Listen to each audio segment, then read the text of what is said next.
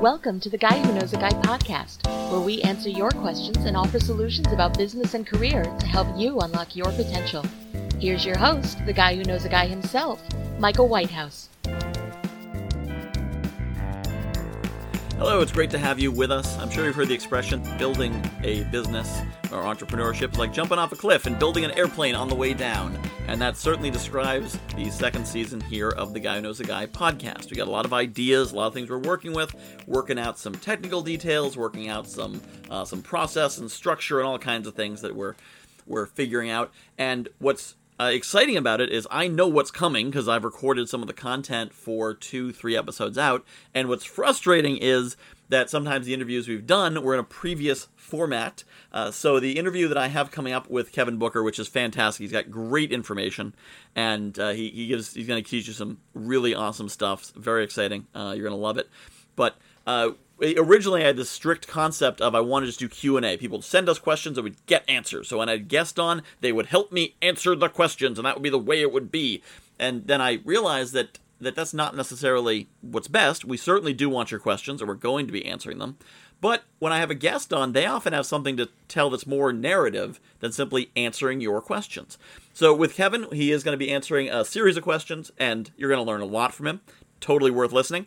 But listen in the next few weeks, and we're going to be really tightening up the production and the sound. I got a new microphone that I'm recording this on right now, and I think you're really going to see some great improvement. So enjoy this interview with Kevin Booker. It's going to be fantastic. And then enjoy next week and the week after. It's going to be even more amazing. We've got David Haberfeld coming back in the next episode. And we have a marketing expert coming in the week after that, and then all kinds of other great stuff. We're going to have some of my clients coming on, sharing their stories in little segments. So lots of good stuff. Definitely stay tuned.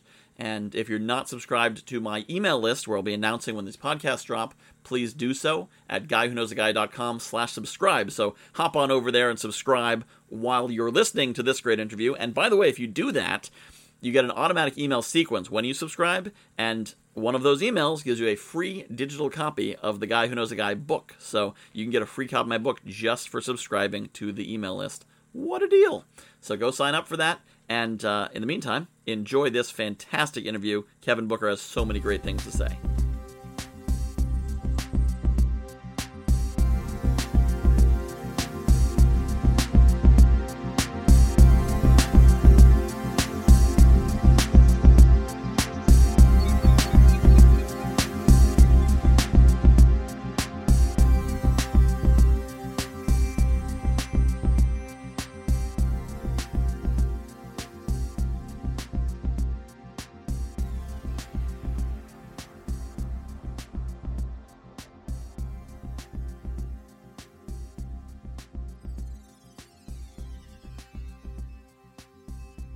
Hey, Kevin, great to have you on the show. So what's new with Booker Empowerment? How are you changing the world today? Michael, first of all, I'd like to say thank you so much for having me on your show. It's exciting. I love your voice, and I love what you have to offer. With Booker Empowerment right now, I'm actually doing training for law enforcement. I'm doing training for colleges, organizations, and companies as well.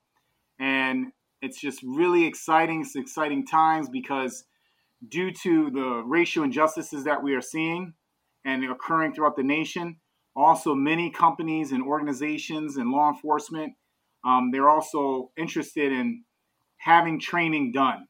So making sure that we can move forward in a positive direction. So I'm seeing all different sectors are reaching out to my company and also other companies as well to make sure that their employees are culturally competent enough to deal with other people of different cultures and different backgrounds. And that's a great thing because it's so good. They're not just digging their heels in and saying, well, we're not going to deal with this. They're actually saying there is a problem. We need a solution. Hey, Kevin, come in here and bring us that solution. Correct. And that's and I would say, let's say 5 years ago, I wasn't receiving those phone calls as much. But now I'm beginning to see those phone calls come in. And they're reaching out to me before I would have to reach out to them. That's great. And that to me shows that, there's some progress. Of course, we have a lot more to work on, but I'm beginning to see some of that progress that I typically wouldn't have seen 2 years ago or 5 years ago. So to me, it's exciting. It's an exciting time. And that's where those silver lining things where, 2020 has been a challenging year for a lot of people, but there's also been a lot of opportunities, a lot of change. When things are changing, that's when the opportunities are the biggest. Absolutely. And I think sometimes, we have to take it in because, we want change to happen rapidly, but a lot of times it doesn't happen when we want it to happen. Mm-hmm. So, that's when I think about my motto, we have to get comfortable being uncomfortable, because sometimes we have to realize that if we're continually doing the same thing over and over, we have to also reflect and say, okay, what can I change and how can I become a better version of myself? Because if I'm working on myself as well, then I'm able to also contribute to things that are changing around me. But if you're continually doing the same thing, then sometimes you can't even see how things are changing around you. Yep. So it's important to always surround yourself around people who hold you accountable, and also try to have an open mind as well. Yeah, so I love that you shared your motto is get comfortable being uncomfortable, and that continuous improvement. I was actually just writing an article recently about how karate encourages striving for excellence, and so often in our lives we strive for good enough, and it's important to have that. But sort of, what does that motto mean to you, and how do you adopt that motto? How did you adopt that motto for your life? That's an interesting question. You just mentioned karate, and right now I'm actually training to become a yoga instructor. And, a person like myself, for example, let's say even 6 months ago, I wasn't an avid yogi, as you would say. And now I'm actually entering a new dimension, is what I would call it, where it's something new that I'm learning. Oh my gosh, I got to do this new pose called crow, and I got to do ego, and I have to do child's pose and ragdoll. But I'm challenging my body. But also what's interesting is that spiritually, I'm challenging myself not to get comfortable, with the same way of doing things that I have always done.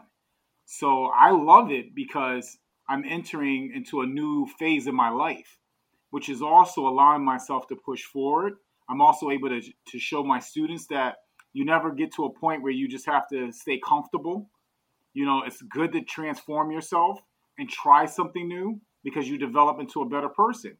And by doing this, I had an exercise that I had to do this past weekend, which was really fascinating. You had to pick 3 songs that resonate with you, 3 songs that also were songs that when you listen to the songs that remind you of pain and suffering that you went through. So you could reflect on those songs and say to yourself that, whoa, okay, those songs bring back those memories of things that I had to overcome. And how do they actually affect those memories? How do they affect me today as a person? So when I actually went through this activity for my yoga class, it made me aware that I've come a long way, but I still have a long way to go and continue to grow and develop into a better person. Because sometimes it's important to reflect, to know where you're going, and also to know where you're coming from as well. Yeah, that's huge. And actually, it's funny, I wrote something very much like that in the article about karate, saying that when you're striving for perfection, you're never there. And right. Sometimes in our goal-oriented culture, that's frustrating. Like, what do you mean I'm never there? I hit the goal. Yeah. But instead of win and lose, because if you lose, you're going to be frustrated anyway. Right. Instead of win and lose, you can look back and say, wow, I've come this far, and look forward and say, I've got so much further to go. I'm never going to be done. How exciting is that I'm never going to run out of things to do? Mm-hmm. It's amazing. It's so interesting that you bring that up, Michael, because sometimes it's very challenging to try something new. Mm-hmm. Like, for example, in my yoga class, we have to do a headstand. And I'm like, oh my gosh, I don't want to do the headstand sometimes because I don't want a neck injury, or what if I do it the wrong way? We begin to have doubt in our minds that we can't accomplish something without even trying it.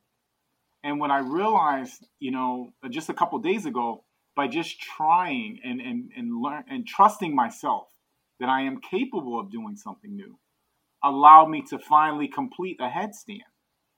And that was really, it was such a relief for me, because I said to myself, even though I did it once, I said, you know what? I accomplished something that I thought I could not do. So now I know I could do more. So, and that's why when I think about my motto, get comfortable being uncomfortable, in many situations, we have to continue challenging ourselves in different realms and different arenas so that we can push ourselves, because in the long run, when you're pushing yourself, you're also encouraging yourself to be a better version of yourself, and also family members, friends, and community people around you as well, because they're watching you. So by you being an example, you're also helping others in the process that you love and care about. So speaking of helping others, you want to take some questions and see if we can provide some answers? Yeah, absolutely. I would love it. Great. So the first question we have here today, we have a question from Bill from Albany. Mm-hmm. He says, I have a decent job and it's stable, but it doesn't satisfy me. I feel stuck. I know I should be grateful to have a job with all this going on, but I wonder if there's more out there for me somehow. What should I do? So he said he feels stuck with his job. So the first thing I would do is, since he has a job at this point, always make sure you maintain your income. Mm-hmm. You and I both know it's sometimes it can be very challenging to find a new form of employment. Yep. But what I would do, made that mistake myself. Yeah, and I made that mistake myself as well, right? So, but in the process, we have to start thinking about, what are we passionate about? And passion is extremely important. And then the next step I would think about, what I would do if I was him, is begin to think about your passion. But also, we have what we call LinkedIn. And by having LinkedIn and a couple other social media outlets, you can begin to connect with others who are in professions that you may be interested in. And by doing that, you can actually get to know other people and then say, hey, I would like to, is it possible we can have a cup of coffee? Mm-hmm. And sit down with them and ask them some questions about their job and how did they get into their profession. And also, that's a great way to also meet people, network with them, because your network is your net worth. And by doing that, you're building your network. You're also building, a pool of people who you can connect with. And then on top of that, you can also find out when you have that little bit of extra time throughout your week. So if you're working a 9 to 5 or you're working second shift, you can figure out, okay, you know what? Maybe I could put 2 hours or 5 hours aside a week, and I can intern for this company or this organization. I can also meet other people in the process, and then I can also get a better feeling on what that position is that I'm looking forward to. And another thing I would do too is to get involved with, like, maybe learning about different jobs. Try to think about different organizations that you would like to be a member of.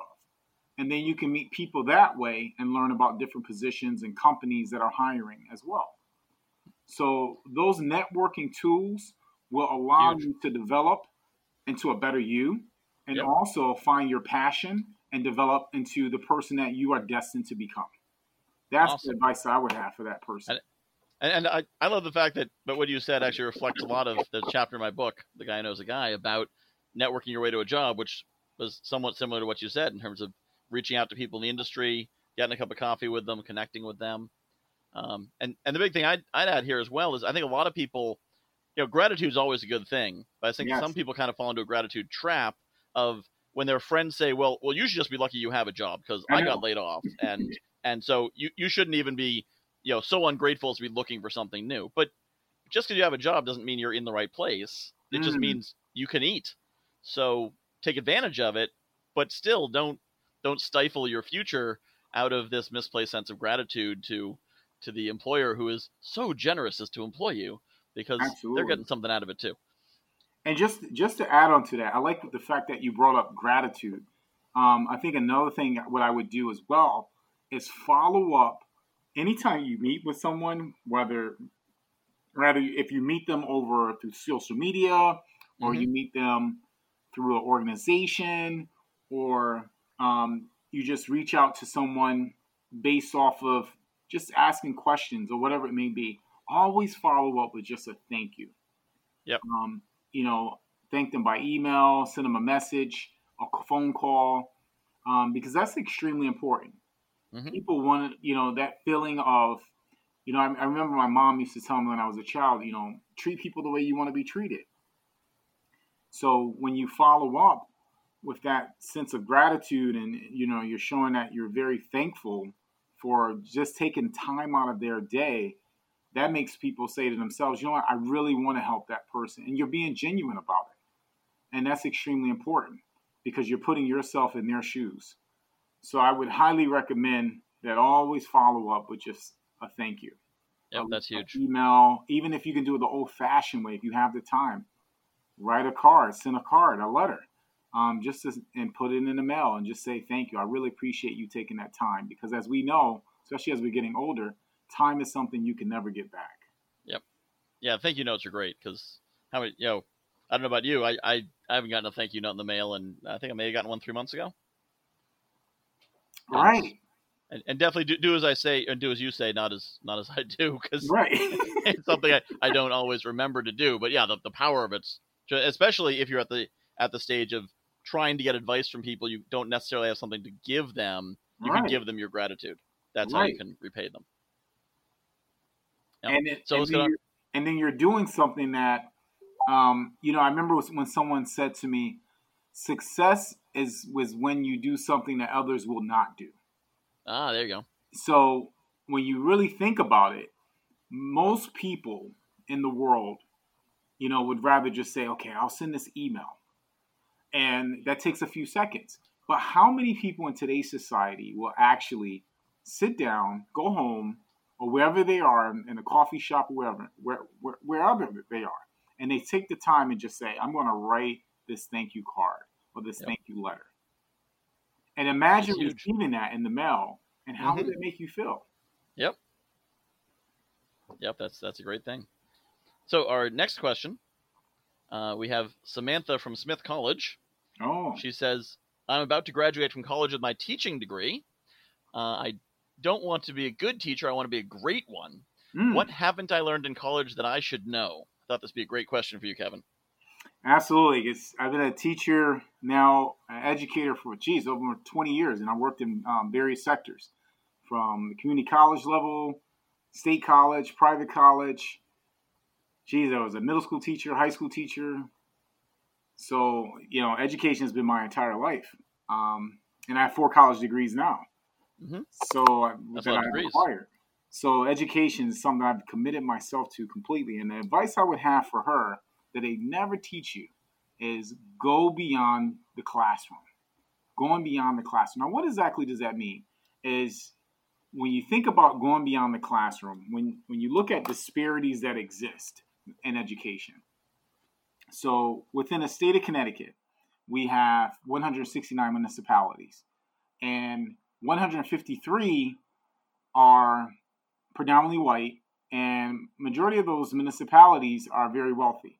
And you have 16 municipalities where people who have been historically disenfranchised live. So, and you have inequality that exists within those municipalities, especially in education.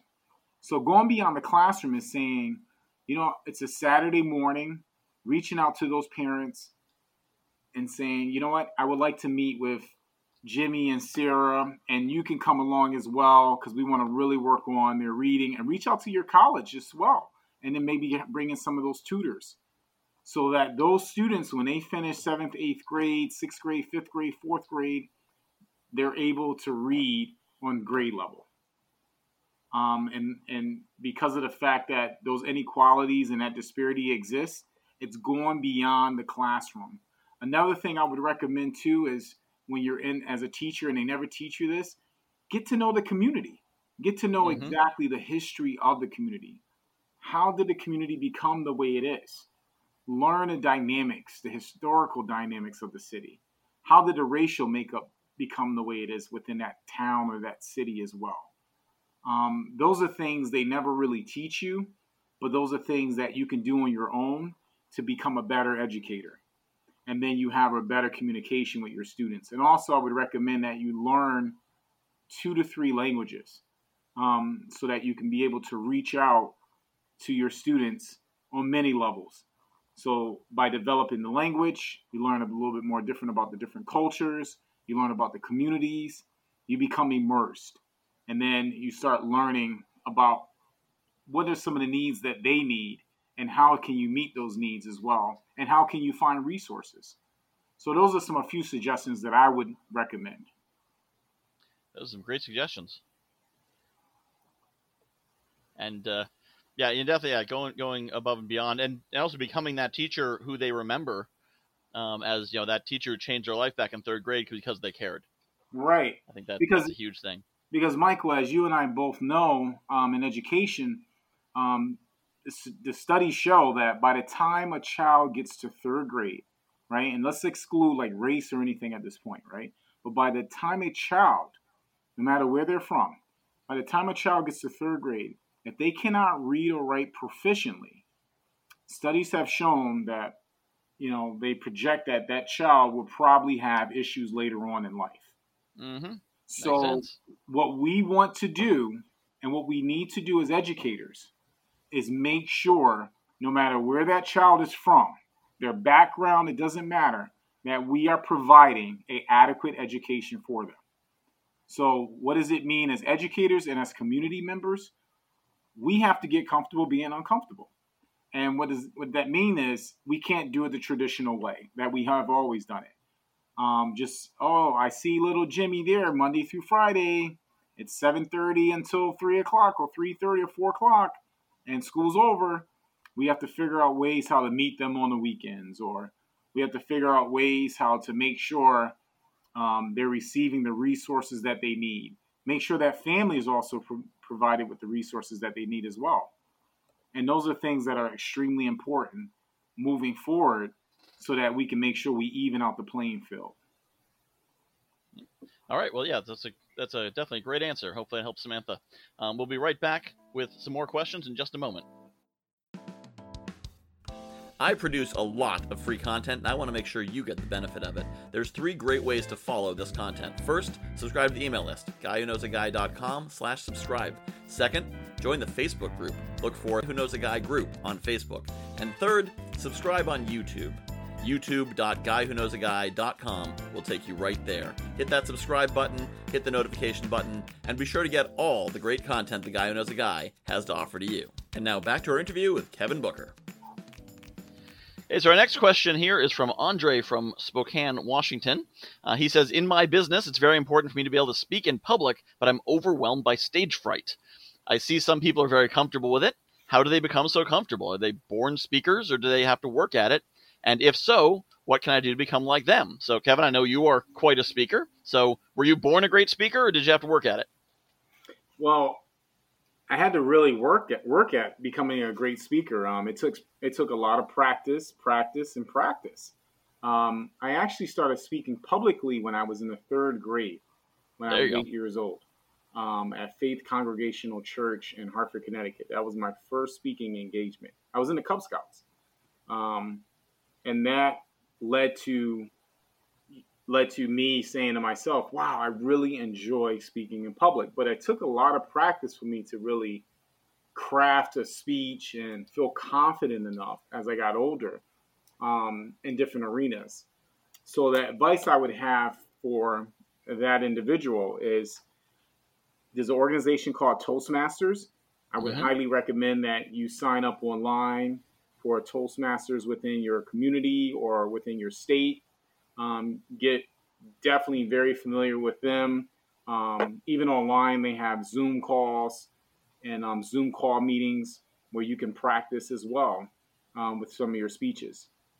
Another thing I would recommend too is volunteer speaking at different organizations and schools who look for speakers, guest speakers, to come in and share things about their life or their experience, their expertise. Take that minute where you can come in and speak to students or different members of the community about who you are. Work on crafting a 3-minute to 5-minute speech, which I would call like that pitch, your pitch and who you are and where you're from and what you do. Another thing I would offer too is take a class at a community college for a semester or two, and where you can really work on being in a public speaking class. You can be around other individuals who have the same passion and desire that you have.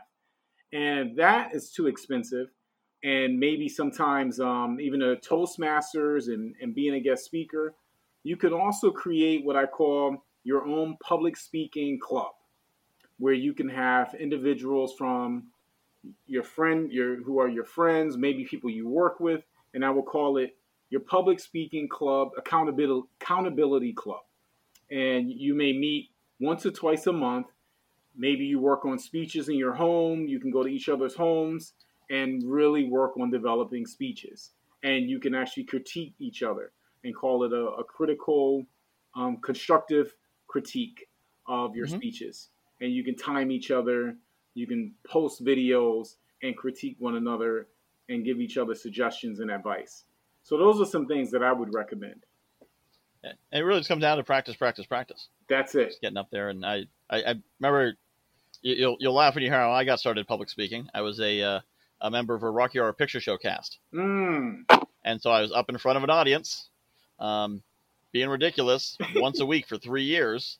And you do it enough, then, once you've done that, getting up in front of a Chamber of Commerce or a Toastmasters club is nothing. That's right. So, yep. Go ahead. No, I was just going to say, because, and it's nerve-wracking in the beginning. And when you, like you said, you have to practice. And another thing I would recommend too, and when you have to give a speech, exercise, take a walk, or even meditate. One of the things that I do before I give a speech as well, I do a breathing activity. Just a few minutes before I give the speech.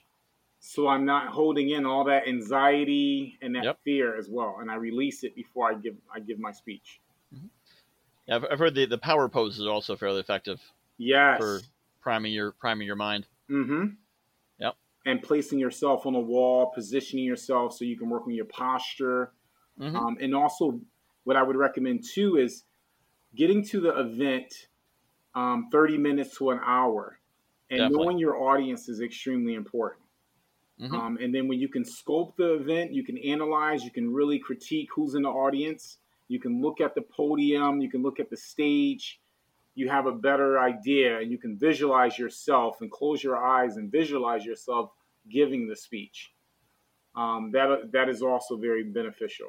Yeah, that's huge. All right, now our next question is from Deirdre from North Carolina. And I think this is a question right up your alley. They seem like they're all been pretty much up my alley. Yeah, well, I mean, we do pick the questions for the guest host, but this one especially. Yeah. She says, with everything we're seeing in the news, I feel powerless with what's going on. What can we do to bring about real change in the United States when it comes to equity and access for all people? As I said earlier in the show, like in the state of Connecticut, we have 169 municipalities. And 153 municipalities in the state of Connecticut are predominantly white.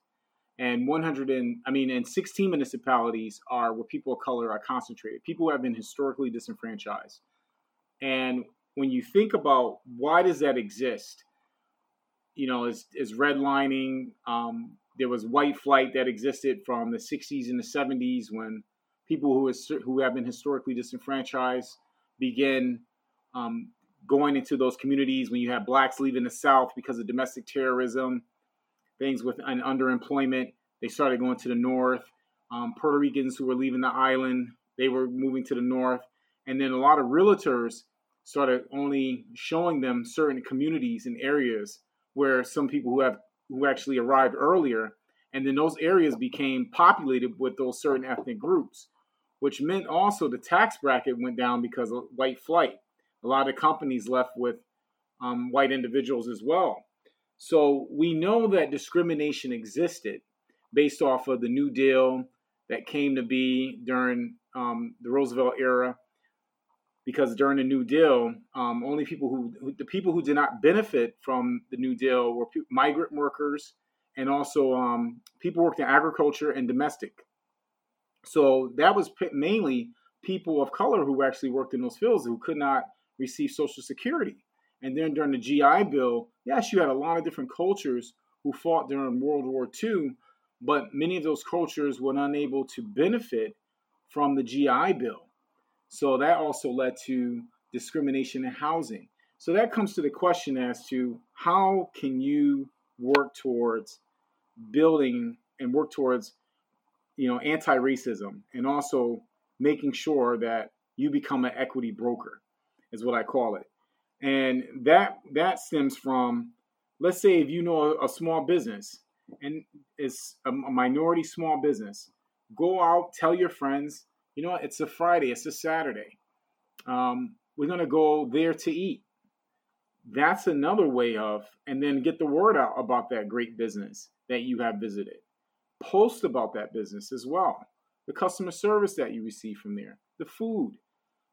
That's marketing, which is also beneficial for those businesses. Another way how you can do it too, just within your own self. When you think of education, earlier I mentioned volunteering. Volunteering in those communities that you notice when you look on the studies and you look in the website, maybe they're below the reading level is not as high as maybe in another community.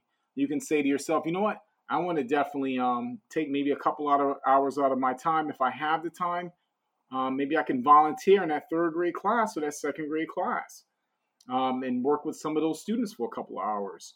Another thing you can do too as well, advocate at the state level, making sure that minority businesses receive the fair share that they deserve when it comes to loans. Instead of giving a loan to a minority bank or a minority business, giving them a 15% interest rate, maybe you can really advocate for them to have a 3% interest rate. And then when you look at fair housing and affordable housing, many communities, especially communities that are predominantly white, do not have affordable housing.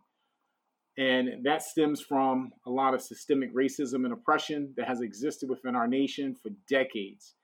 What you can do in your community is begin to advocate for fair, affordable housing in your community, which also is beneficial for people in your community who may be predominantly white as well, because now they get exposed to people of different cultures, different backgrounds, and then you can also work on making sure those school systems are inclusive for all and create and change, make sure there's training taking place within the school system when it comes to diversity training, microaggression training, not just in the schools, but also in your community, because you're an agent of change. And those are the things that I would slowly start working on. And then the most important while you're working on this is self-development, which is reading books. And a couple books I'll share with you is one called Beyond Ally, The Pursuit of Racial Justice by Dr. Akbar. I would highly recommend that book. And another one is How to Be an Anti-Racist by Ibram X. Kendi. And he also has a workbook, How to Be an Anti-Racist by Ibram X. Kendi. And when you say to yourself, okay, why do I have to have that talk with my child? What talk do I need to have with my white child? The talk you should have with your white child is how to be an anti-racist. How do we fight against racism in this country? And giving them tips and ideas. And those tips and strategies come from the relationships that you build with different people, and also the self-development that you're going to also push yourself to have by reading and educating yourself. And because I have to have that talk with my children about how to keep your hands on the steering wheel when you get pulled over by the police. So if I'm having that talk with how to avoid confrontation with a police officer who may discriminate and may not, because not all police officers are bad. There are a lot of fantastic police officers out there. But the reality is because of the system we live in, I have to have that talk with my child. I have to have that talk with my nephew. I have to have that talk with my student, who may be a person of color, about how to conduct themselves when they're around a police officer or someone in law enforcement. So the same talk you need to have with your child, your white child, or your family member is how do we work on becoming anti-racist? How do we work on fighting for social justice within our communities? So that's what I would do, and those are my words that I have and suggest for that individual. I thought you might have a pretty good answer for that question, and sure enough, you did. And of course, the information in those books will be in the show notes for anyone who wants to go find them on Amazon and check them out. So thank you very much for being on the show and helping me answer some of these questions. You got some great information there, especially some of the information was information I did not have, and some of it matched what's in my book exactly, which also I think makes great answers. So I appreciate you being on here. And Michael, I just want to say thank you very much for having me on your show. It is awesome. I love the work you're doing, and just thanks again for everything. I appreciate you, Michael.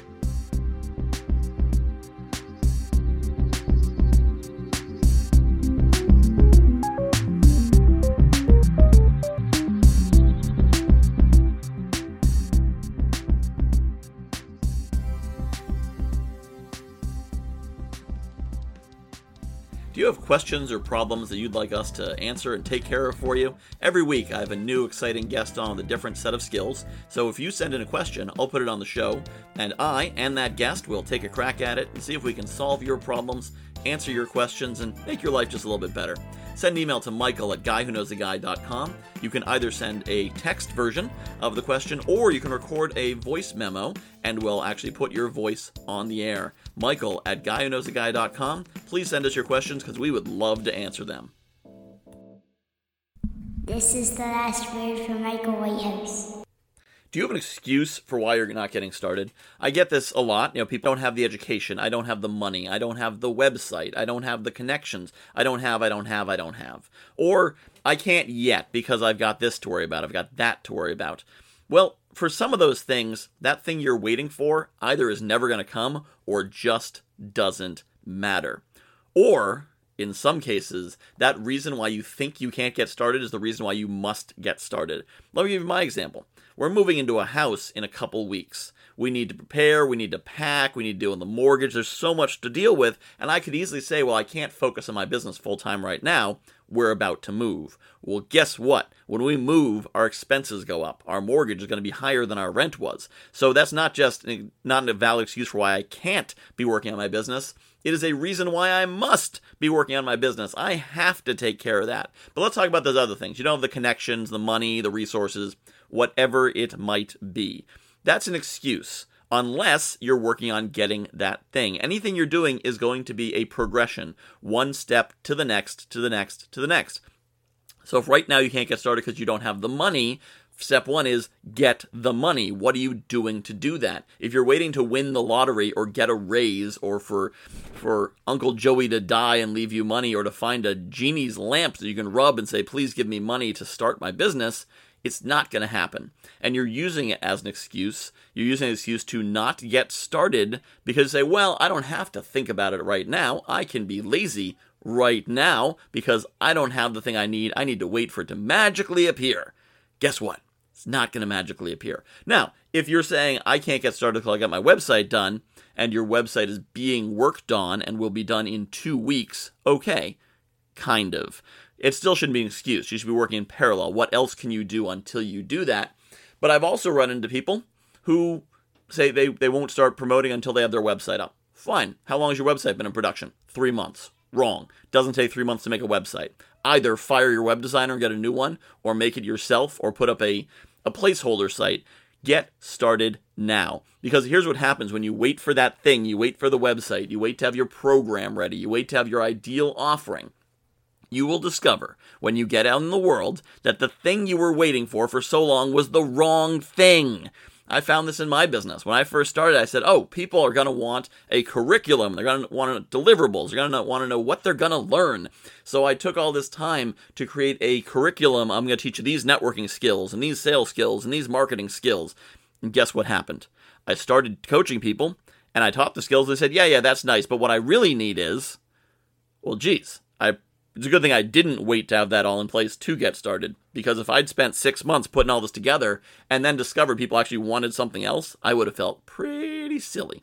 So whatever it is you're waiting for, just get out there. Start talking to customers, start making art, start building the website, whatever your next step is, just start doing it right now, today. Now is the time to do it, not later. Get started, start making the moves. You'll discover all those excuses, all those reasons you couldn't do it, suddenly vanish.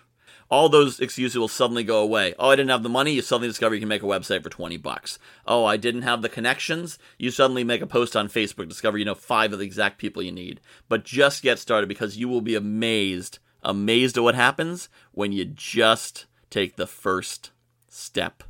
I'm Michael Whitehouse, and that is my last word. This is the Guy Who Knows a Guy podcast with Michael Whitehouse. Technical advice and support by Patrick Ochang of Black Orange Solutions. Segment introductions by Amy Whitehouse and Rowan Whitehouse. Our theme composed by Patrick Howard of 4 Unicorns Design. Other music was Bits and Bytes by Klaus Appel from filmmusic.io. Find us on the web at www.guywhoknowsaguy.com. Question can be submitted in written form or as an audio file to michael@guywhoknowsaguy.com. If you've enjoyed this show, please subscribe to this podcast and leave a review. You can also follow The Guy Who Knows a Guy on Facebook at facebook.com/The Guy Who Knows a Guy. If you know someone who may enjoy this episode of this podcast, we welcome you to share links with them. This is Michael Whitehouse, The Guy Who Knows a Guy, reminding you that it's not what you know, it's who you know, and how much you're willing to help them. Here's an outtake you might enjoy. Okay, can you say this is the last word? This is the last word. You have to uncover your face, though. This is the last word. From Michael Whitehouse. For Michael Whitehouse. Okay, try one more time.